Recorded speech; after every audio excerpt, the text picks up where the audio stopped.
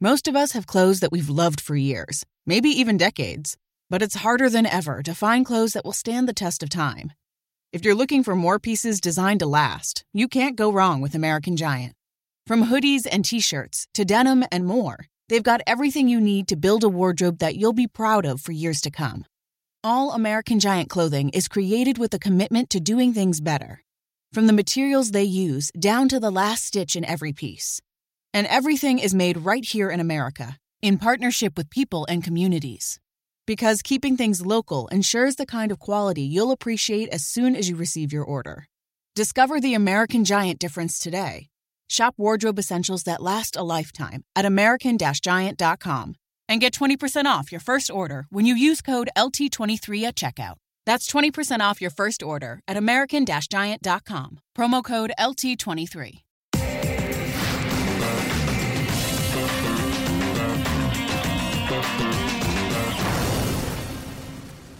Secrets out the boys, are they? Yeah, I moved to that a couple of years ago. Joe Root went from GM to New Balance. He will use short blade, long handle.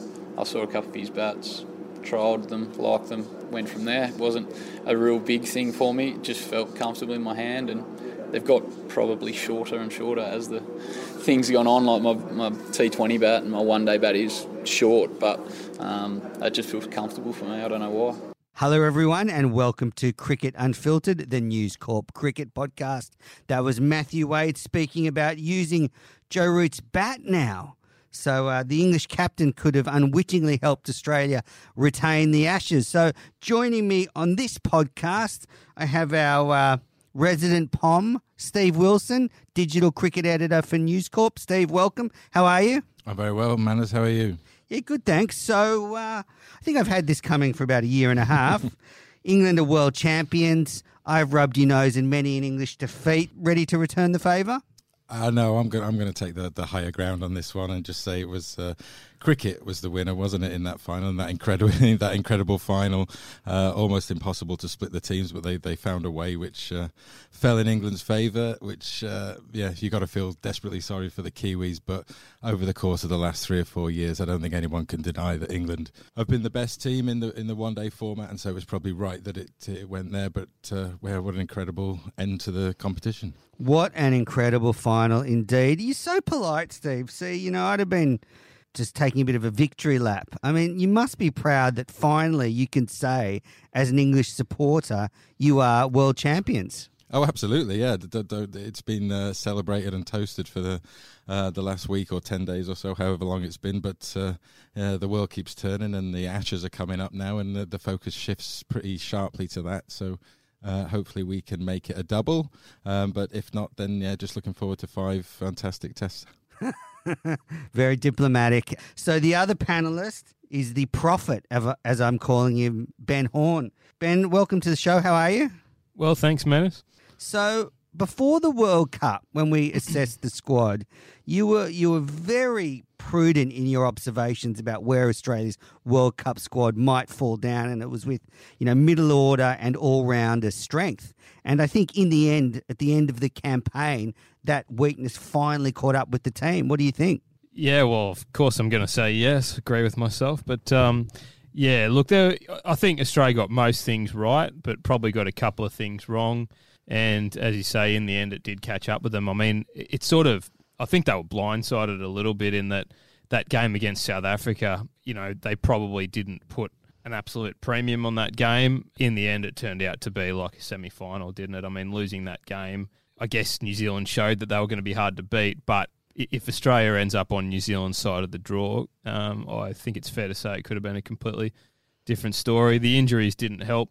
Having Khawaja and Sean Marsh injured within a couple of days was a huge blow. Also, it's like really going with Stoinis with no backup, I think didn't help them in the end. I mean, his form wasn't great. He was injured, and they just didn't have anyone to bring in. And you were talking about the fact that Mitch Marsh wasn't in the squad originally. They probably could have done with someone like him. Yeah, I think so. I mean, it was a question of who do you leave out, because Australia was in such great form prior to the picking of the team that you couldn't really argue with anyone they picked. But yeah, as I said at the time, I think they were weak in the all-rounder position. It put a lot of pressure on Stoinis, both with his body and his form, and unfortunately neither held up.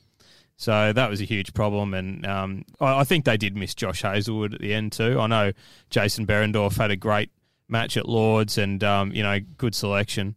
But, the part where I thought they were always going to miss Hazelwood was when it got to the crunchy end. And, I think Hazelwood in that game against South Africa could have made a difference. We'll never know. But, there's a couple of areas where I think they possibly erred. But in the end, from where they were 6 months ago, tremendous turnaround, and making the semi-finals was, I think, a good effort. Yeah, definitely a pass mark. So, listeners, on this episode of Cricket Unfiltered, we are going to preview the 2019 Ashes. We're also going to look at the Big Bash news from last week. Yes, the Big Bash news. They announced the fixtures for next summer, and we'll also wrap up the Women's Ashes. And the Australian women are giving the Poms a bit of a lesson over there at the moment. So maybe a sign of things to come, Steve, in the Men's Ashes. Who knows, Manners? Only time will tell, as they say. So diplomatic. Okay, let's get straight onto the front foot. The Ashes squad was announced last Friday night, Sydney time. I guess, Benny, I'm going to start with you. You've been on tour a lot. Can you imagine the sort of vibe that was around the Australian team hotel the morning they were all pulled in one by one to learn their fate? I mean, it must have been such a strange atmosphere, a unique situation. Absolutely. Normally they're probably in their own homes when they get the call, whether they're in or out. It's always a tense time. But, to actually be all under the one roof and being called in one by one, it is. Yeah, I can't think of that happening before, really. Lawler said that some people just disappeared up to their rooms. Yeah. Yeah, it would have been quite difficult. That's the people not picked.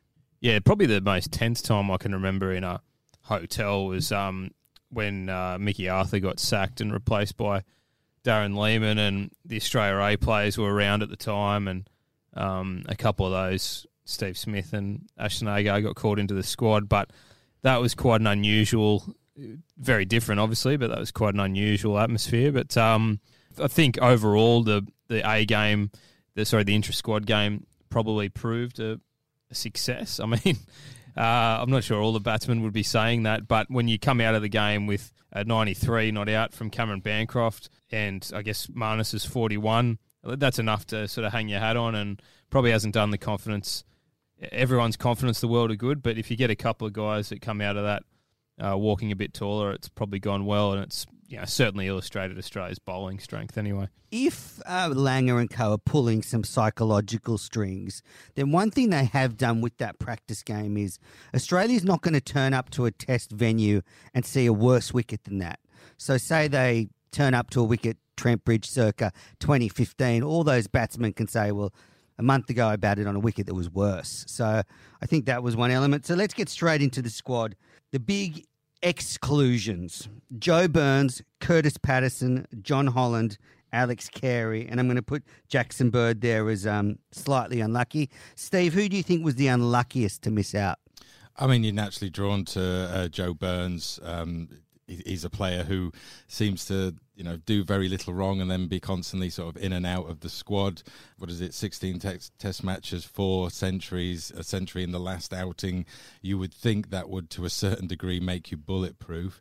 I don't think he's done anything wrong on the A tour when he's come back from having that fatigue-related illness. He looked to be in good health, so that wasn't a concern. He's just been bunted out by the pressing cases of others around him rather than him failing. So I think he's the one who can consider himself most unlucky. The others, I mean, Holland's got a case to say, look, he obviously would have been the backup spinner had they elected to take one, but they haven't. They're obviously thinking Labuschagne and Smith, if necessary, can turn the arm over.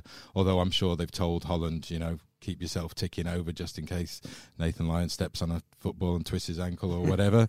But Carey, Sharon won't be a football. Carey and Patterson, you could say they're unlucky. Carey's made a case during the World Cup, but it's a different format. Patterson in his last test, got a century, but those two are possibly, they'll make their case again in the future. I don't think they can have too many grumbles at the people who've gone in ahead of them. So it's maybe only Joe Burns who can really feel particularly hard done by. Yeah, I think Alex Carey's pretty hard done by, to be honest. I think, not that he was obviously likely to play a test unless there was an injury. But I just think, in terms of recognition of his World Cup and where he sits in the pecking order, I think he was unlucky. And, the way he did bat during the World Cup, I don't know. I mean, I know it's a different format, but I think, the way he strikes the ball and scored things 70 like that, overnight in his first T20 game. And his for temperament, Sussex. it gets deep in the series. You wouldn't rule out him getting a game as a batsman or something like that. So I think he was unlucky, but I guess, when it boils down, he's unlikely to play with Tim Payne as the captain. And, it's certainly the squad they've picked is flexible. They've gone for as many options in the areas they need, which is batting, because there's so much uncertainty about the batting lineup and how they'll perform in England, and bowling, because the matches are so close together. They've given themselves enough choices there to keep the bowlers rotating around and pick attacks that suit the conditions. So overall, I like the squad, but no doubt there's a few unlucky names there. Like Joe Burns' record of 400s and an average of 40 in Test cricket. I reckon if you ask Marcus Harris now, like, would you take that, after 16 Test matches? How many has he played now? But 7 or 8? 7, yeah. I mean, he would be absolutely all over that. So that's the thing. Joe Burns, you sort of understand the fact that they always think that there's a better model coming along, but, you can't fluke 4 Test centuries. He's got a pretty decent record, and, he's desperately unlucky. Yeah, I think he's desperately unlucky. And so I had Chris Lynn on the podcast last week, and he made a good point about the sort of things that the selectors are doing. So in the World Cup, they bring in Pete Hanscom, and they use the justification, he's a big part of the one-day side. He scored runs in India. We're going to bring him in ahead of someone like Matthew Wade, who was plundering county attacks at the time of the World Cup. So they use that narrative to bring Hanscom in. But then when it comes to Joe Burns, they don't use the narrative he scored 180 in the last test. They change the story and say, Smith, Warner and Bancroft are coming back and there's a squeeze on, so he's unlucky to miss out. But you can equally flip it and say, he's just scored 180. Cameron Bancroft should just wait in line until down the track. So I think it is an absolute shocker. I think it sends the wrong messages to state cricketers. I put a tweet out last Friday expressing some sort of displeasure about it. A lot of Queensland cricketers retweeted it. What sort of reward is that for state cricket? You work your butt off, you get picked in the side, you score 180 when Australia were 3 for 30, and then someone comes along, scores 90 in a trial game. So not only are you not in the 11, you're not in the squad, you're gone. I mean, if your career is being determined by these decisions, and Joe Burns has happened not just once, this is probably the second or third time, you could say, why is he being dropped? I just think it's a massive error. I don't think you can do this to cricketers and expect them not to bite back. And eventually, they're going to come out in the press and to express their displeasure, because I think this is a joke. Yeah, I mean, I don't know. I mean, I wouldn't go...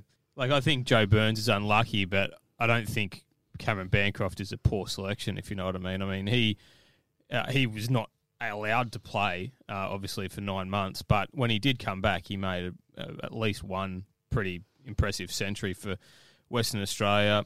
He was starting to... I guess he was kind of 50-50 at the time when the sandpaper incident happened, but he certainly had shown a couple of signs that he had the goods. I mean, I'm sort of pitting it more as... I think Burns has more lost his place to Marcus Harris in some ways. And that's what Holmes said in the press conference. That's kind of how I would read it. I think Bancroft has sort of been seen in a different light. But, I mean, that selection, it's not all about... I'm not saying that he hasn't been hard done by or he's not unlucky, but it's more than... there's several factors involved and... but that's why I think it just gets too complicated. The selectors are complicating a situation. Someone scores 180 in the last test. I don't think it's ever been done before. They've been dropped again. So why? The question mark with that, though, do you say, well, then, just following that train of thought, they got a good score in the last test, then you completely ignore the case for the others who are coming back in. I mean, you take it... I know... It was 6 months ago, that test. Yeah, and you're saying with sort of Harris or Bancroft being which one got ahead of Burns. If you think about Bancroft, imagine he was injured in South Africa and the sandpaper gate thing didn't happen. His case then would be Oh, he was just coming into the side. He hadn't pulled up trees, but he was starting to show a little bit of sort of, worth to the team, and he was making himself a part of that squad. Then, say he was injured for 9 months and couldn't play. Then he came back, played in the Big Bash, did really well in the Sheffield Shield, and now is doing fantastically well in the conditions that the Ashes are going to be played in. How do you ignore that case for someone sort of coming back? It's not having had a really good score in your last Test match 6 months, 9 months ago.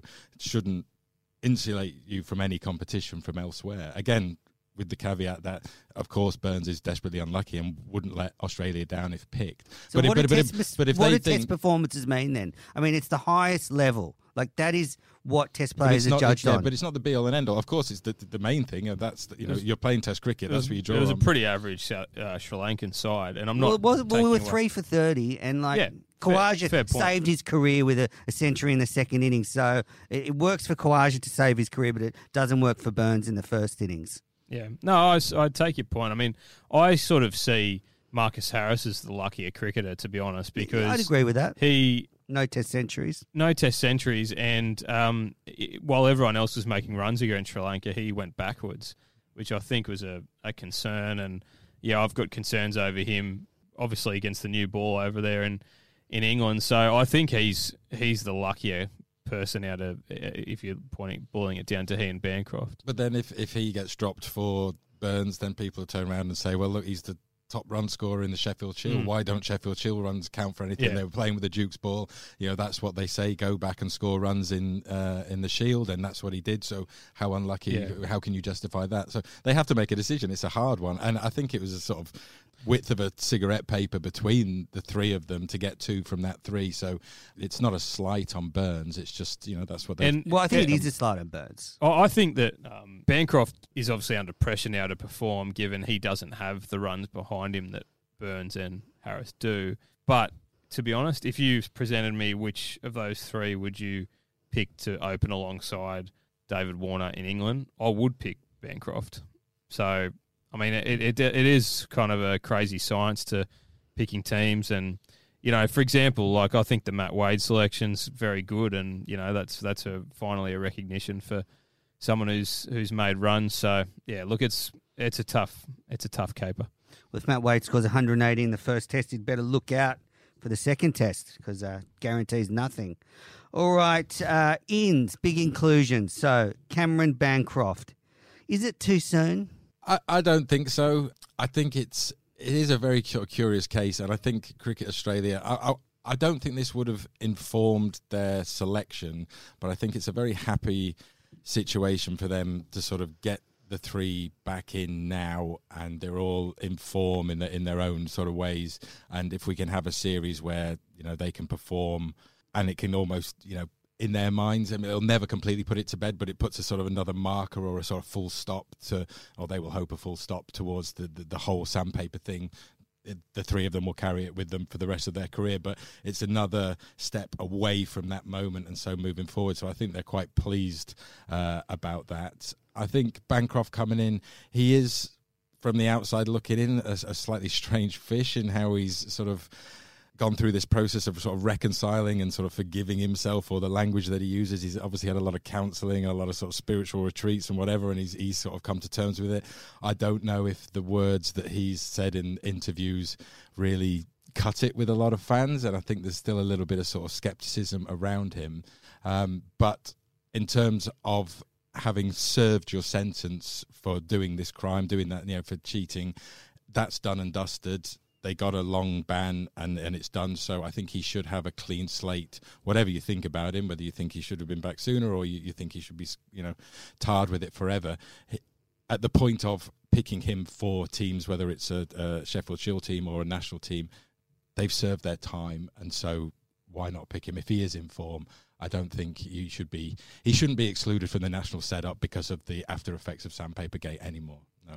Well, they've got Warner and Smith in the team, and they're about to play an Ashes series in England. So I guess you might as well go all in on the on the villains. I don't think it's going to get any more brutal for them in terms of the reception they're going to get from the fans. I mean, it is an interesting selection simply because he wasn't the walk-up start. Warner and Smith were always coming back, or certainly for several months now. It's been obvious that they would. So yeah, so that's where it's interesting in that it is a bit more of a judgment call because he doesn't have the record behind him that the other two do. So it's a huge endorsement for him from the selectors. But I do agree with Steve that it is also, there is a, I'm not saying this is why he's been picked, but it does, it's a happy accident that it does give them the chance to almost put a line through under this almost immediately. Like if Cameron Bancroft has a good series, it really does. That'll define him. Gap. If he helps Australia win the Ashes for the first time in 18 years, that'll be the latest headline, not being caught with sandpaper in your pants. But yeah, I mean, I think, there's no question that Warner and Smith have handled the last 12, the ban better and have spoken better, particularly Warner. Bancroft's big regret, and he said his big regret was giving up his spot. That's what he said in the press conference. Which was probably the worst possible thing he could have said, to be honest. But but Bancroft is less experienced and he's younger than those two, so I guess you cut him a bit for that. But yeah, he probably does have a bit further to work back. Yeah. Another recall, Mitchell Marsh is back in the squad and also Michael Neser. So I'll start with you, Ben. Do you think Australia needs an all-round option this Test series? Absolutely, yeah. I mean, I don't think that they necessarily need to play in the first Test match, but it's a 5-test series in England, and certainly out of the two Ashes tours I covered in England, the Tests weren't this close together. This is a very condensed series, huge strain on the bowlers. So at some point, one of those two players will have to play a game, I'd imagine, or Marnus. At least have the option. Yeah, you have to have the option. And I think both deserve it. I mean, Mitchell Marsh is obviously more your batting all-rounder. But Michael Neser, I mean, most people are sort of just, expecting him to just play in the tour matches. But, later in the series, you couldn't rule out him playing. He's got an excellent record with Duke's ball. He could bat at number 7 if you needed him to. And he's an interesting wild card to have up your sleeve. My one concern is with that, Steve, and we're seeing how difficult it is to bat in England at the moment, and especially the wickets we might get.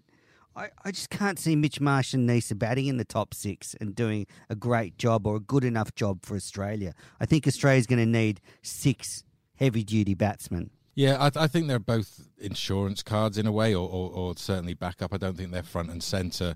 Having selected 6, if you don't call Neser an all-rounder, just as a bowler, they got 6 pacemen. There's a clear distinction there between we have our pace battalion and then we have our batters, and that there's a clear indication from that squad that they are thinking similar to you, that we'll stock the batters and then trust the bowling attack that we have. But like Ben says, it's all crunched in together. There's going to be injuries, there's going to be fatigue, people maybe getting out of form. I think having those two there, and particularly Marsh, as an option to just offer some balance in the middle if necessary down the track. If you one test down or someone's 3-0 up, either or. I think he's there as a kind of insurance policy. I don't think he's plan A to have Marsh in there, but having a batting all rounder is always a useful thing in any squad in any situation. So let's look at the way the Aussie team might line up in the first Test. I agree with you, Ben. I think Bancroft and Warner will open the batting. It's seeming like Khawaja's fitness is going to be okay, so he'll bat at 3, Smith at 4, Head at 5. And I guess number 6 is really open. You could have Wade, Marnus or Mitch Marsh. Yeah, I reckon that's probably about right. So what is the latest on Khawaja? So the latest reports are that he is doing a fitness test Monday to clear for the first Test, but Russell Gould wrote today he was pretty certain that Khawaja will pull up. Khawaja's confident, but he's just got to tick a box with the medical staff today and do a couple of shuttle runs. And he said he's been fine. He's been doing a lot of batting because it's just he hasn't been able to run between the wickets, but he's got that power up now. So he was talking very, very bullishly about being available. Yeah. I wouldn't be so sure in terms of the opening partnership.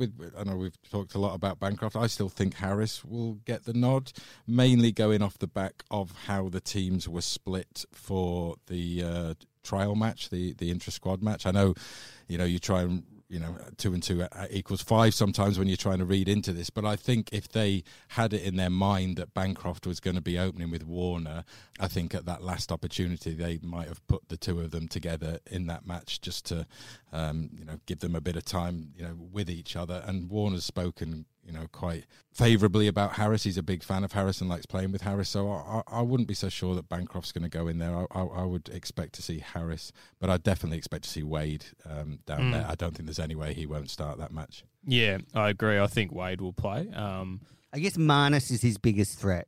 Yeah. He's got over 1,000 runs for Glamorgan, can bowl, 5 to 10 overs a day, even though Wade can. So yeah, I mean, I think we're probably overstating Wade's ability to bowl. I mean, I am. I'm the only one doing that. Yeah, I mean, consistently. Sure, he's got an economy rate of 0, hasn't he, in Test matches? Yeah. Look, I mean, he's certainly, you could throw the ball to him for a few overs, but I don't think you can quite put him in Napoleon of bowlers status. But yeah, look, I think Bancroft will open with Warner, and I think the the left-right hand combination's an important factor, especially with Khawaja coming in at number 3. So I think I would expect that to happen. And then just quickly, did you notice our colleague Robert Craddock had the scoops for the team from Brisbane? He was tweeting out the Ashes team before anyone else. Like, incredible. Like, he wasn't even on the ground and he was getting the scoops. He's been doing it for 30 years. He's very, very well connected. Yes. Of course he is, but amazing. So if you don't already follow Crash's work, do it, because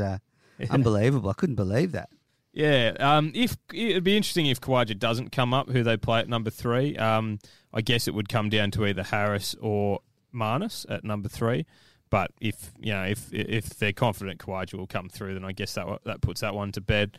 But I think Matt Wade at number 6 gives Australia a very interesting looking top 6, and if things click, I think that is their best. That is their best lineup with him at number 6. And Matt Wade does have extensive Test experience, so that could be handy in the pressure cooker situation of an Edgbaston Test. Yeah, I mean, I totally take your point, Manners, about Test form counting over recent form and things like that. But you can't. Matt Wade's form in any type of cricket over the last 6 months has been so good, and you just can't. You can't ignore that. It's no, I agree, but I think, say, Curtis Patterson's case, they were more justified in picking Wade ahead. Although Patterson scored a century in the last Test. Test. He struggled since he's only played 2 Tests. He doesn't have a great track record at Test level, whereas I think Joe Burns maybe deserved better. Yeah, so that's the Aussie lineup. The English side was announced over the weekend. I guess the big things to note are Jofra Archer's in the squad. There is a few niggles for the Pommy bowlers. Are you worried, Steve? Because we've got Wood, Anderson and Archer all with slight niggles. Any concerns? Well, you're always going to be worried about any injury reports about James Anderson ahead of a home Ashes series, but the reports have been promising on that. I think Wood is been scratched completely. He's just not going to take any part in that. And rival podcaster Jimmy Anderson. Yeah, and Jofra Archer looked in rude health in those photographs from when he was in Barbados, still wearing his England shorts from the World Cup. So no worries on that score. Again, England are very similar to Australia and such. There's not really much of an issue with the bowlers, but it's the batting where the real concerns are. I mean, particularly in that top order, that top 3 is very, very vulnerable. Wade could get them out. Yeah, probably you could probably get one of them out. Manners, they're not in any sort of form whatsoever. I mean, Rory Burns looks like he's going to be given the nod despite failing again against Ireland and just having a wretched run of form both in Tests and in county cricket. What did Mark Waugh say? He thought Burns looked like the night watchman when he was batting with Leach. And Ian Chappell was scathing of Rory Burns on the weekend. So I don't think he's gone past 50 in his last 14 or 16 first-class matches. I mean, and that includes facing some relatively weak opposition in county championship. So, but the simple fact of the matter is England haven't got options to go to. I mean, it's like James Vince. Obviously, his problems are well known to an Australian audience, and then some names were thrown about like Zach Crawley or Dominic Sibley who haven't been around the Test squad at all. So isn't Denley a better player at the top? Good, but the issue with Denley is because Joe Root is absolutely insistent that he doesn't want to bat at 3, that he wants to bat at 4. We need 3 players to go in there. So Denley will probably play at 3. So you got Burns and Roy I mean, in this situation, surely Joe Root has Yep. to just put his hand up. I mean, I just don't understand with, you can't, if he bats at 4, sure, he's worried about going in there early, but he's still going to be going in there early, batting at number 4, and they'll be 2 down. Yeah, do you go in, 1 for 10 or 2 2 for 10. 2 for 20 or whatever, yeah. So they may even do that. I mean, there's nothing that's come from Root to suggest he's going to change, but I think he should. I personally think that is... So let's just go through the English batting order, what it could look like. So Rory Burns, Yeah. Jason Roy. So Roy's doing an Aaron Finch.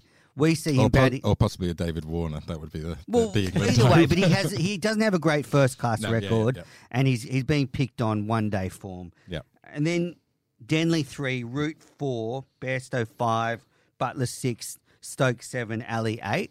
Yeah, I would move Bairstow a bit further down just because he's keeping. They tend to sort of when he's keeping. So he'll swap with Butler. He probably. swap with Butler. But Yeah. I know he's keeping, but does Johnny Bairstow not have the credentials to bat in the top 3? I mean, They tried it in Sri Lanka, I think. Yeah, he does absolutely, but it's only that sort of worry about having had. I mean, is that enough? long Is time. is there weaknesses in the order enough reason to give the gloves to Butler and say, Johnny, we need you to save our batting lineup? Basically, I mean, could you open with Johnny Bairstow? I mean, You absolutely could. I mean, the again, how this works within the squad, I don't entirely know, but the sort of conventional wisdom is that Bairstow is so desperate to be the keeper that if they give the gloves to someone else, it doesn't do his mental approach much good, and therefore it kind of undercuts his batting form because he's annoyed He's always that on he's not edge, keeping. Bairstow. But that's how he looking for a plays. fight Yeah, or- but that's how he plays, and it's that sort of energy and that sort of nervous energy that makes him such a destructive player. But then you can tip it over too far. I mean, England need to find a solution to that top 3. because when you read out those names, I mean, and you get into Bairstow, Butler, Ali, you start to go, there are some players there, but they're all batting too low down. I mean, Moeen Ali, surely he could bat higher as well. We'll bounce him out. Well, he's played pretty much every position Yeah. apart from wicketkeeper in the squad. I mean, he's opened in the Middle East and was sort of mixed there. The only problem, or the added problem with Ali, is that he's in pretty wretched form as well himself with the bat. Not so much with the ball. Yeah. His bowling's pretty consistent in what it is, but his batting, not just in the World Cup but in the lead up to it, he's not been the Moeen Ali that England have come to rely on for lower order runs for at least 12 months now. So I don't think that would be an option for them. If he was fit and firing, or if he was firing and and seeing the ball well, maybe they would think about that. But I think they would be reluctant to push him up the order, the form he's in. Oh, it's going to be a really interesting series just because it's so bowling dominated, isn't it? I mean, both sides are so reliant on their bowling that. I still think Australia's batting is better.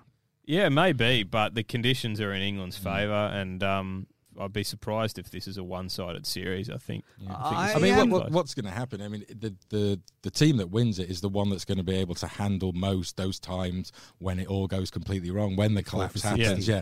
How do you respond to that? Or conversely, which team, when they do get ahead of steam up with their bowling power, can then actually go on and finish the job? I mean, those will be the moments where it's won and lost each match, and therefore the series as well.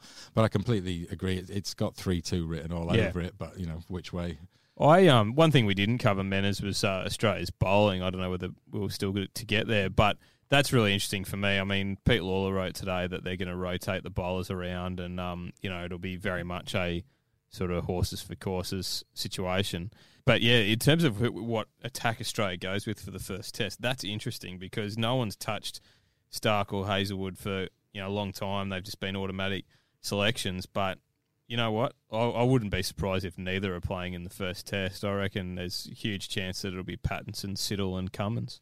I'd be shocked if Mitchell Stark plays in the first test. Hazelwood would be an even bigger call, but because he's they wrapped him up in cotton wool and left him out of the World Cup to be ready for August 1st. So if he then doesn't actually take the field, then that's going to be a huge story. But I think Stark's he's got a bit of a niggle, hasn't he, with his knee, and you've got Pattinson who's just absolutely firing and raring to go. I think they would be daft to go with Stark. Well, there's a couple of elements. Tim Payne came out and said to the press, and he wouldn't have done this by accident, that Stark takes a little longer to switch between formats and adjust his length. So they can certainly play it like we're just saving Stark for the slope at Lords. We'll give him a bit more time to recover from the World Cup. He's had a slight knee niggle. I know it's nothing serious, but we know Stark can pick up these niggles that tend to sort of, follow him around a little while. The other one is Pattinson. His state coach has been pretty clear. He doesn't think he could play all 5 tests. No. So you're going to have to... Well, he definitely can't. I mean, and I just think, like, the logic with him has to be play him while he's fit and he's ready now. So just don't die wondering. Just get him out there for the first game. Blow him away. But I think that's basically a given that he will play. I'm intrigued by Siddle personally because he's got a great record bowling in England. People seem to be surprised at his selection, but I mean, I thought that's been in the works for about 12 months. So I always expected Peter Siddle to be there. And their big regret from the last series in 2015 was not playing him till the 5th test. And 4 years have passed. He's an older bowler now, but I'll be very interested to see. I haven't seen obviously any footage of the cricket that's been going on over there. I don't know whether Hazelwood's back in his full swing or whether he's still... He is, yeah.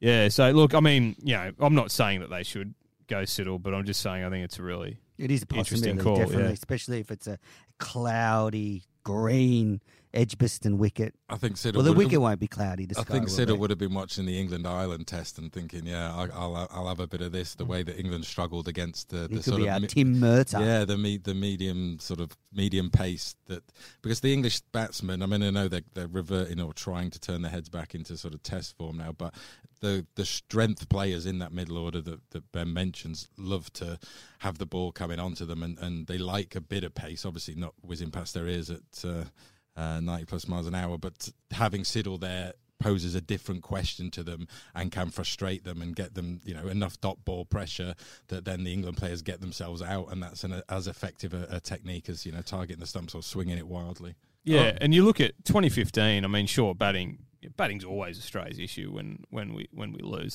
There's no question about that. But I think in 2015, the expectation was similar to this series, that Australia's bowling is so good that'll just take care of itself. But that didn't actually happen. They actually missed their mark in certain test matches. And so that's what they've got to worry about. And it's these guys like Siddle and Pattinson who over the last couple of years have just become, because they haven't been in the Australian side, they've become professional county bowlers bowling in English conditions. And if Australia's looking at a different strategy, perhaps that's it, backing in the guys who have actually bowled the most in those conditions. All right, gentlemen, it is prediction time. This is the bit of tape that will live forever, so be careful. Okay, Stevie, start with Edgbaston. Seaming wicket, raucous crowd. How much of the series will be determined by the first test result? So if you go back to 2015, Brad Haddin dropped Joe Root, I think pretty early on when England were in all sorts. He went on to make 134. You can almost see the turning point happened right there. What do you think? Do you think this first test is crucial? I think it will have a huge impact, because for all the reasons that we've been talking about, the two teams are very evenly matched. It's going to be a tight series. So whoever strikes first and gets 1-0 up, just the momentum from that, and then just having the win on the board is going to be huge. So I think a lot rides on this. Ben, is the first test more important, do you think, to either side? Good question. I think. Thank you. Look, it's hard to say. I think it is just the first test is always crucial. 2015 classic example. England came out and blew Australia away in that first test when people expected it to go the other way. Australia fought back and won the second, but series still went England's way. Like you get the first test, it really is a huge marker. And I don't know whether it would help one team more than the other, but I just think it's huge. I mean, look, to be honest, if England win the first test, I'd say that's more of a crushing blow to Australia than the other way around, in the sense that confidence-wise, Australia having lost so many series in England, the momentum that England can then build up again from their World Cup win, I think England winning the first test will be more decisive than Australia winning the first test. I'm not entirely sure of that it's probably much of a muchness. Whoever gets the advantage gets the advantage. But if you look back to the last time the touring team won the Ashes was when was it 2011 when England were over here. They escaped with a draw from the Gabba, and it wasn't massively convincing, but the psychological victory of a sort from that. All the England players talk about how they kind of got on the bus or the plane after that and thought, right, we're in this now. That's, everyone loses at the Gabba in the first test, but that we've avoided that, and it really gave them a push. So perhaps that's a similar sort of impact that could happen were Australia to get the win, just to know, right, yeah, we're here and we're in this, and it gives them that boost. We mean business. Yeah. All right, so 5 tests, 20 innings total for the two teams. How many of those do you think will be under 100 of team total, Ben, out of 20? Let's pick a number. 4. Well, sorry. I guess that you might see a few more in the second innings. But yeah, no, 4. I think 100's are pretty low. Setting the bar low. What about you, Steve? Well, there'll definitely be 1 or 2. I don't think it'll be that many. Yeah, maybe 3. Yeah, I agree. I think there'll be about 3 or 4. So, yeah, I think there's going to be some collapses on both sides. So there'll be some short, quick test matches. All right, now we've got over or unders, quick answers. Over or under, Steve, David Warner, 400 runs? Over. Ben? Over. Under for me. Warner's never scored 100 in England. I think he'll have a decent series, but I think he'll get nicked off a few times early just on facing that new Duke's ball. Smith, over or under 500 runs, Ben? Well, if he does score 500, Australia win the series, but I'll say under, but I think he'll make more than 400. Yeah, I'm in an RM with this one, whether I could say actually bang on, maybe 500 is what he'll get, but if I have to go one way, I'd go under. Okay, I'm going over. I think he could smash it. And what did Taylor score in 89? 800 and something? Be ready, England. Smith is on a mission. But he didn't have the best World Cup, I mean, by his own lofty standards, etc., and so on, but he cut a slightly frustrated figure there, and while he was sort of gritty and determined and contributed, he wasn't back to his free-flowing best, and I think the pressure of the situation could still get to him. I mean, it could go the other way, and this is his rebirth, but I think there's still question marks over him. It's an interesting one. Like we were saying, Joe Root should bat at 3, and Ian Chappell's very strong on the fact that it's not just Root, Smith should bat at 3 too. And I guess because we're more familiar with Australian players, like perhaps we're more comfortable with Smith being at 4. But you look at Khawaja's record overseas, I mean, should Steve Smith be batting at 3 too? I mean, Australia haven't won in England since 2001. Yeah, I mean, is Australia's batting lineup good enough that Steve Smith can be? I mean, then you could put Khawaja up to open and with Warner, because Khawaja's done better at Harris as an opener, that's for sure. Next question, James Pattinson, over or under 20 wickets, Steve? Well over. Well over? Yeah, I think he's going to be the man of the series. I think he's going to be destructive. I know there's concerns about him having... This is a big call for Steve. 5 test matches in the space of 6 or 7 weeks, but... He looks in rude health. I mean, this expectation that he'll fall over at some point, maybe he'd get rested for one of the tests, but I think this series is tailor-made for him. Could he get 40 wickets, Terry Alderman style? Perhaps not that far, but I think he's going to be the top wicket taker in the series. He's certainly not the smiling assassin, James Pattinson. Benny, what do you think? Over or under 20 wickets? Well, look, I know that this is sitting on the fence a bit, but I think if he plays enough tests, he will do that. But it's a huge question mark whether he can play more than 2 test matches based on his history. I'm going to go under, but I'm not trying to be death riding the bloke. I'm going under too. I think Pattinson will play 2 or 3 tests and he'll take 18 wickets in 2 or 3 tests, and they'll be decisive wickets. Will Nathan Lyon take more wickets in the series than Pat Cummins, Ben? No. I think Pat Cummins is Australia's best bowler, and I think he'll probably play the most test matches out of everyone in that attack. And our next test captain, Steve? I agree. No, I think Cummins will be much more destructive than Lyon. Okay, I'm going to go Nathan Lyon. I think Lyon was so decisive in the Ashes series at home. I think he'll come on, and the English batsmen will think, thank God we've just survived that onslaught from Cummins and Pattinson, and then Lyon will just nick him off. Or I suppose in his favour is that they're having what they refer to as a heat wave in the UK at the moment, and because of the World Cup, this is going to be sort of played late into the summer, almost into the autumn, so the pitches, particularly 3, 4 and 5, probably will suit Lyon, so maybe he is a shout to play a big part then. Okay, what about Rory Burns? Will he make over or under 100 runs? Steve? In an innings, you mean? Or? No, in the series.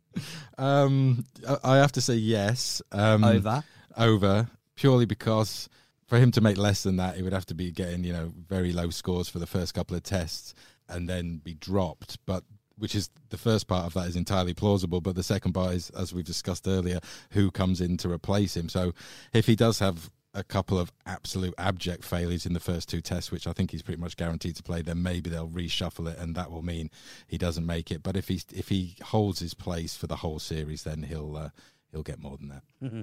I'll say under, because I think if he does fail, they'll just have to do something. You can't carry an opener who can't score runs. Yeah, I agree. Under. He won't make 100 runs. Okay, now the last 2 predictions. I'll get you to go first, Ben. The Test series score prediction and Australia's man of the series. I'm going to say England 3-2 and man of the series, Jofra Archer. He's not Australian, but I'll take it. Oh, sorry, yeah. No, leave it in. I like it. I'll come up with an Australian one. No, that's a better one. That's more exciting. What about you, Steve? Well, that left field suggestion helped me because I thought Ben was going to say exactly what I've got written down here. I think 3-2 to England as well. Australia's man of the season of the series is Pattinson. I think this is going to be his. Okay, good one. I've got Australia winning the series 4-1. I would love a Tim Payne century. Steve's giving me some fingers there. Tim Payne ton is my dream. I'd love to see that this series, but I'm going man of the series for Australia, Steve Smith. I just think Australia is better armed in all categories against England. The only way I can see England winning is if someone just has a monster series, like Joe Root scored 800 runs, carries the summer.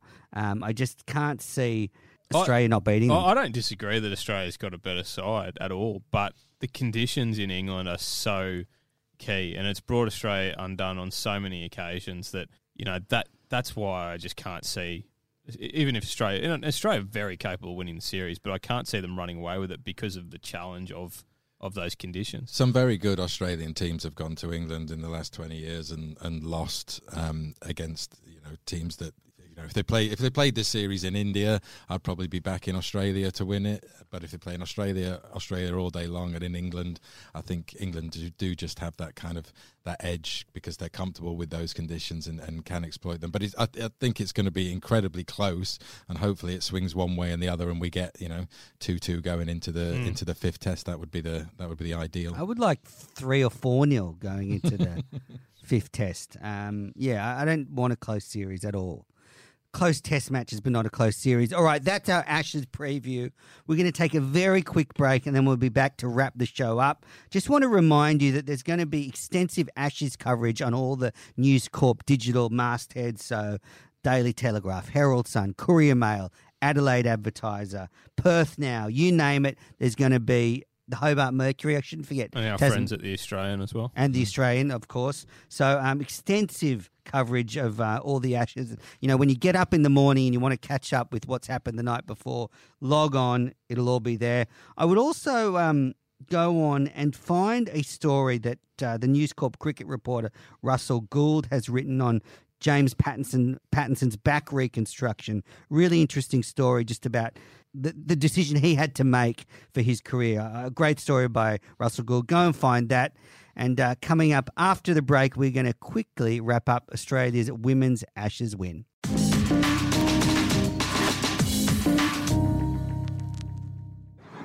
How much does this mean to the team to win it outright and with 2 games still to go?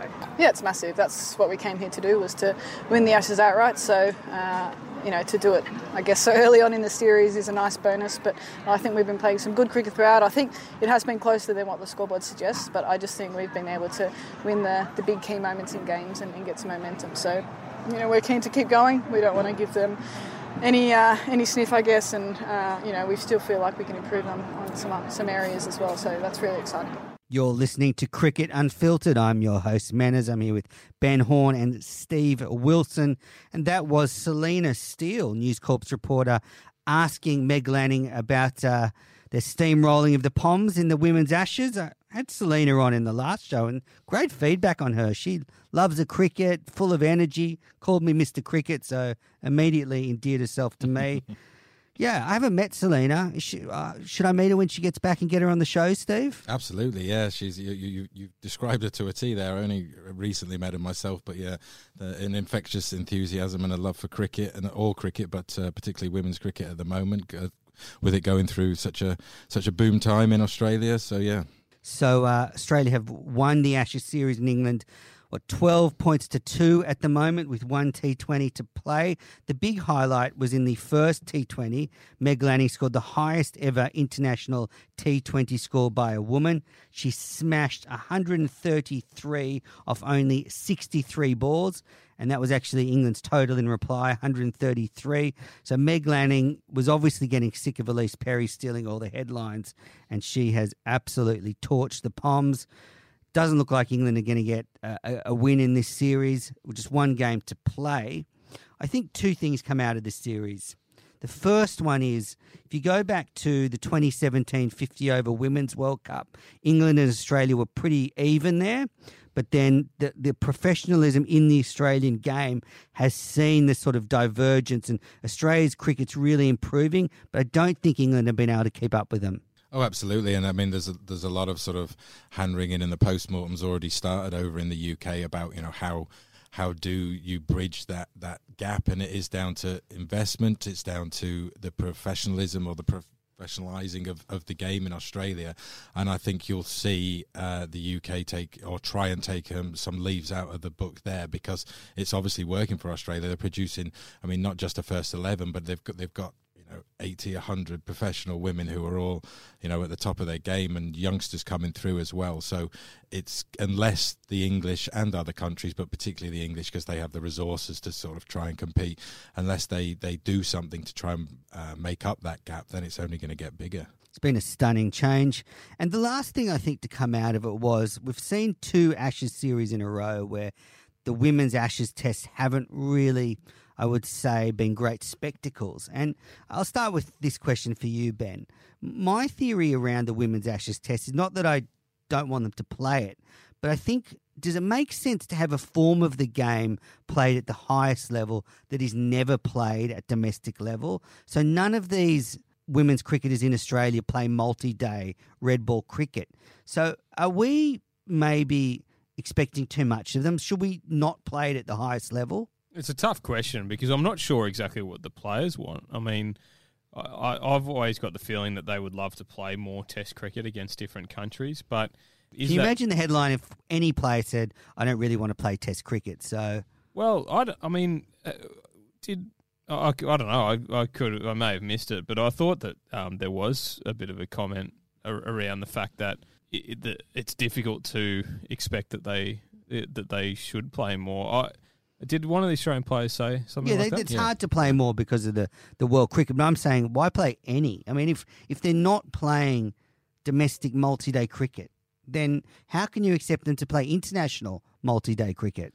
I get the line of thought, but I think the solution, there is a problem because they're just playing these occasional tests and not having the body of work before that to be ready and to play it as a spectacle. But the solution, I think, is not to ditch it from that. It's to find a way of letting them play more, whether that's in series against other countries, or you find it domestically, or let them arrange some sort of warm-up matches. They went in cold into that. The pitch wasn't very good. There was a slight mismatch between the teams. It was still a pretty reasonable, test match. We quite often put a lot of expectation on it with the women's Ashes, that this must be absolutely sparkling and wonderful in every aspect, and if it's not, it's fallen short in some way.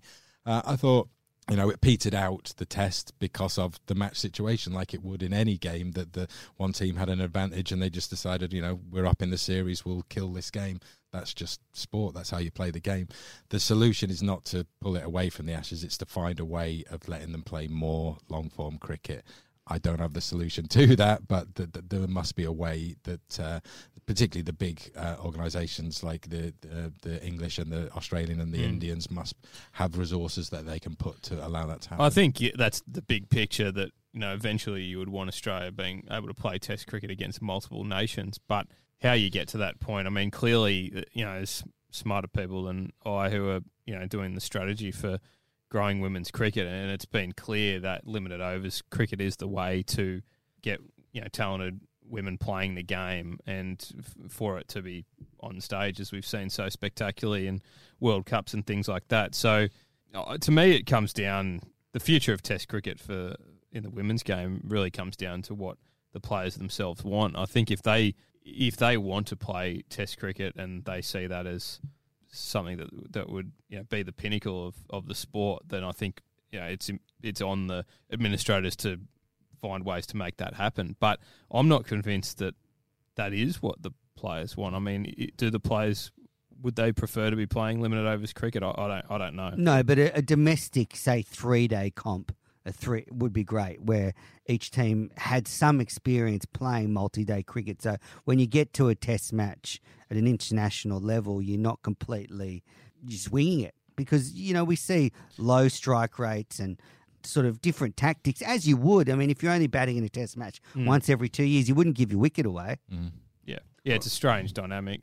I think the bigger factor is that they don't play any tests, as opposed to they don't play any first-class cricket. I mean, if you're only playing one test every 2 or 3 years, it's a very rare kind of event. Yeah. Well, guys, we've run out of time. We have. We're going to leave the Big Bash news for the next show because there's a lot to get through with that. Just before we go, I want to shout out to Irish cricket. I proudly declared my Irish heritage as they looked set to chase a famous victory at Lords. Then they collapsed to 38 all out in 15.4 overs. So my O'Keefe family line will not be proudly declared in the future. Yeah, I felt a little bit sorry for Ireland, not in terms of the match, but in terms of the scheduling, that what should have been a huge celebration. I mean, it was marked, but it should have been this fantastic breakthrough moment in Irish cricket, the first test at Lords. It really would have benefited from having a lot more space around it, so we could have really sort of enjoyed it in the build-up to whatever, and it ended up being, for the English, an after party for the World Cup or a warm up for the Ashes. This sort of this bit in between.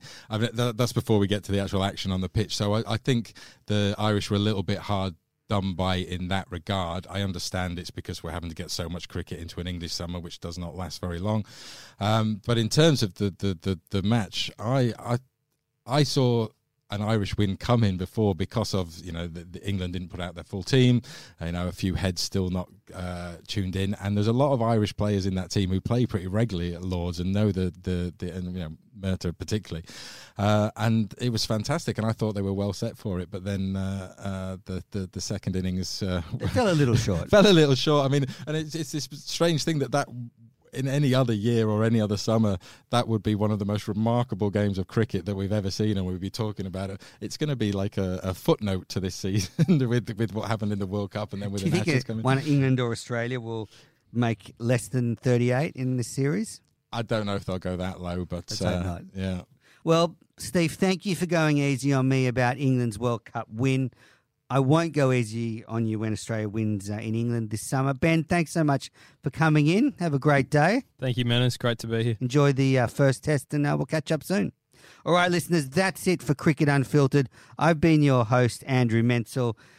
Keep up with all the Ashes action at News Corp Cricket on social media, and we'll be back soon with another show.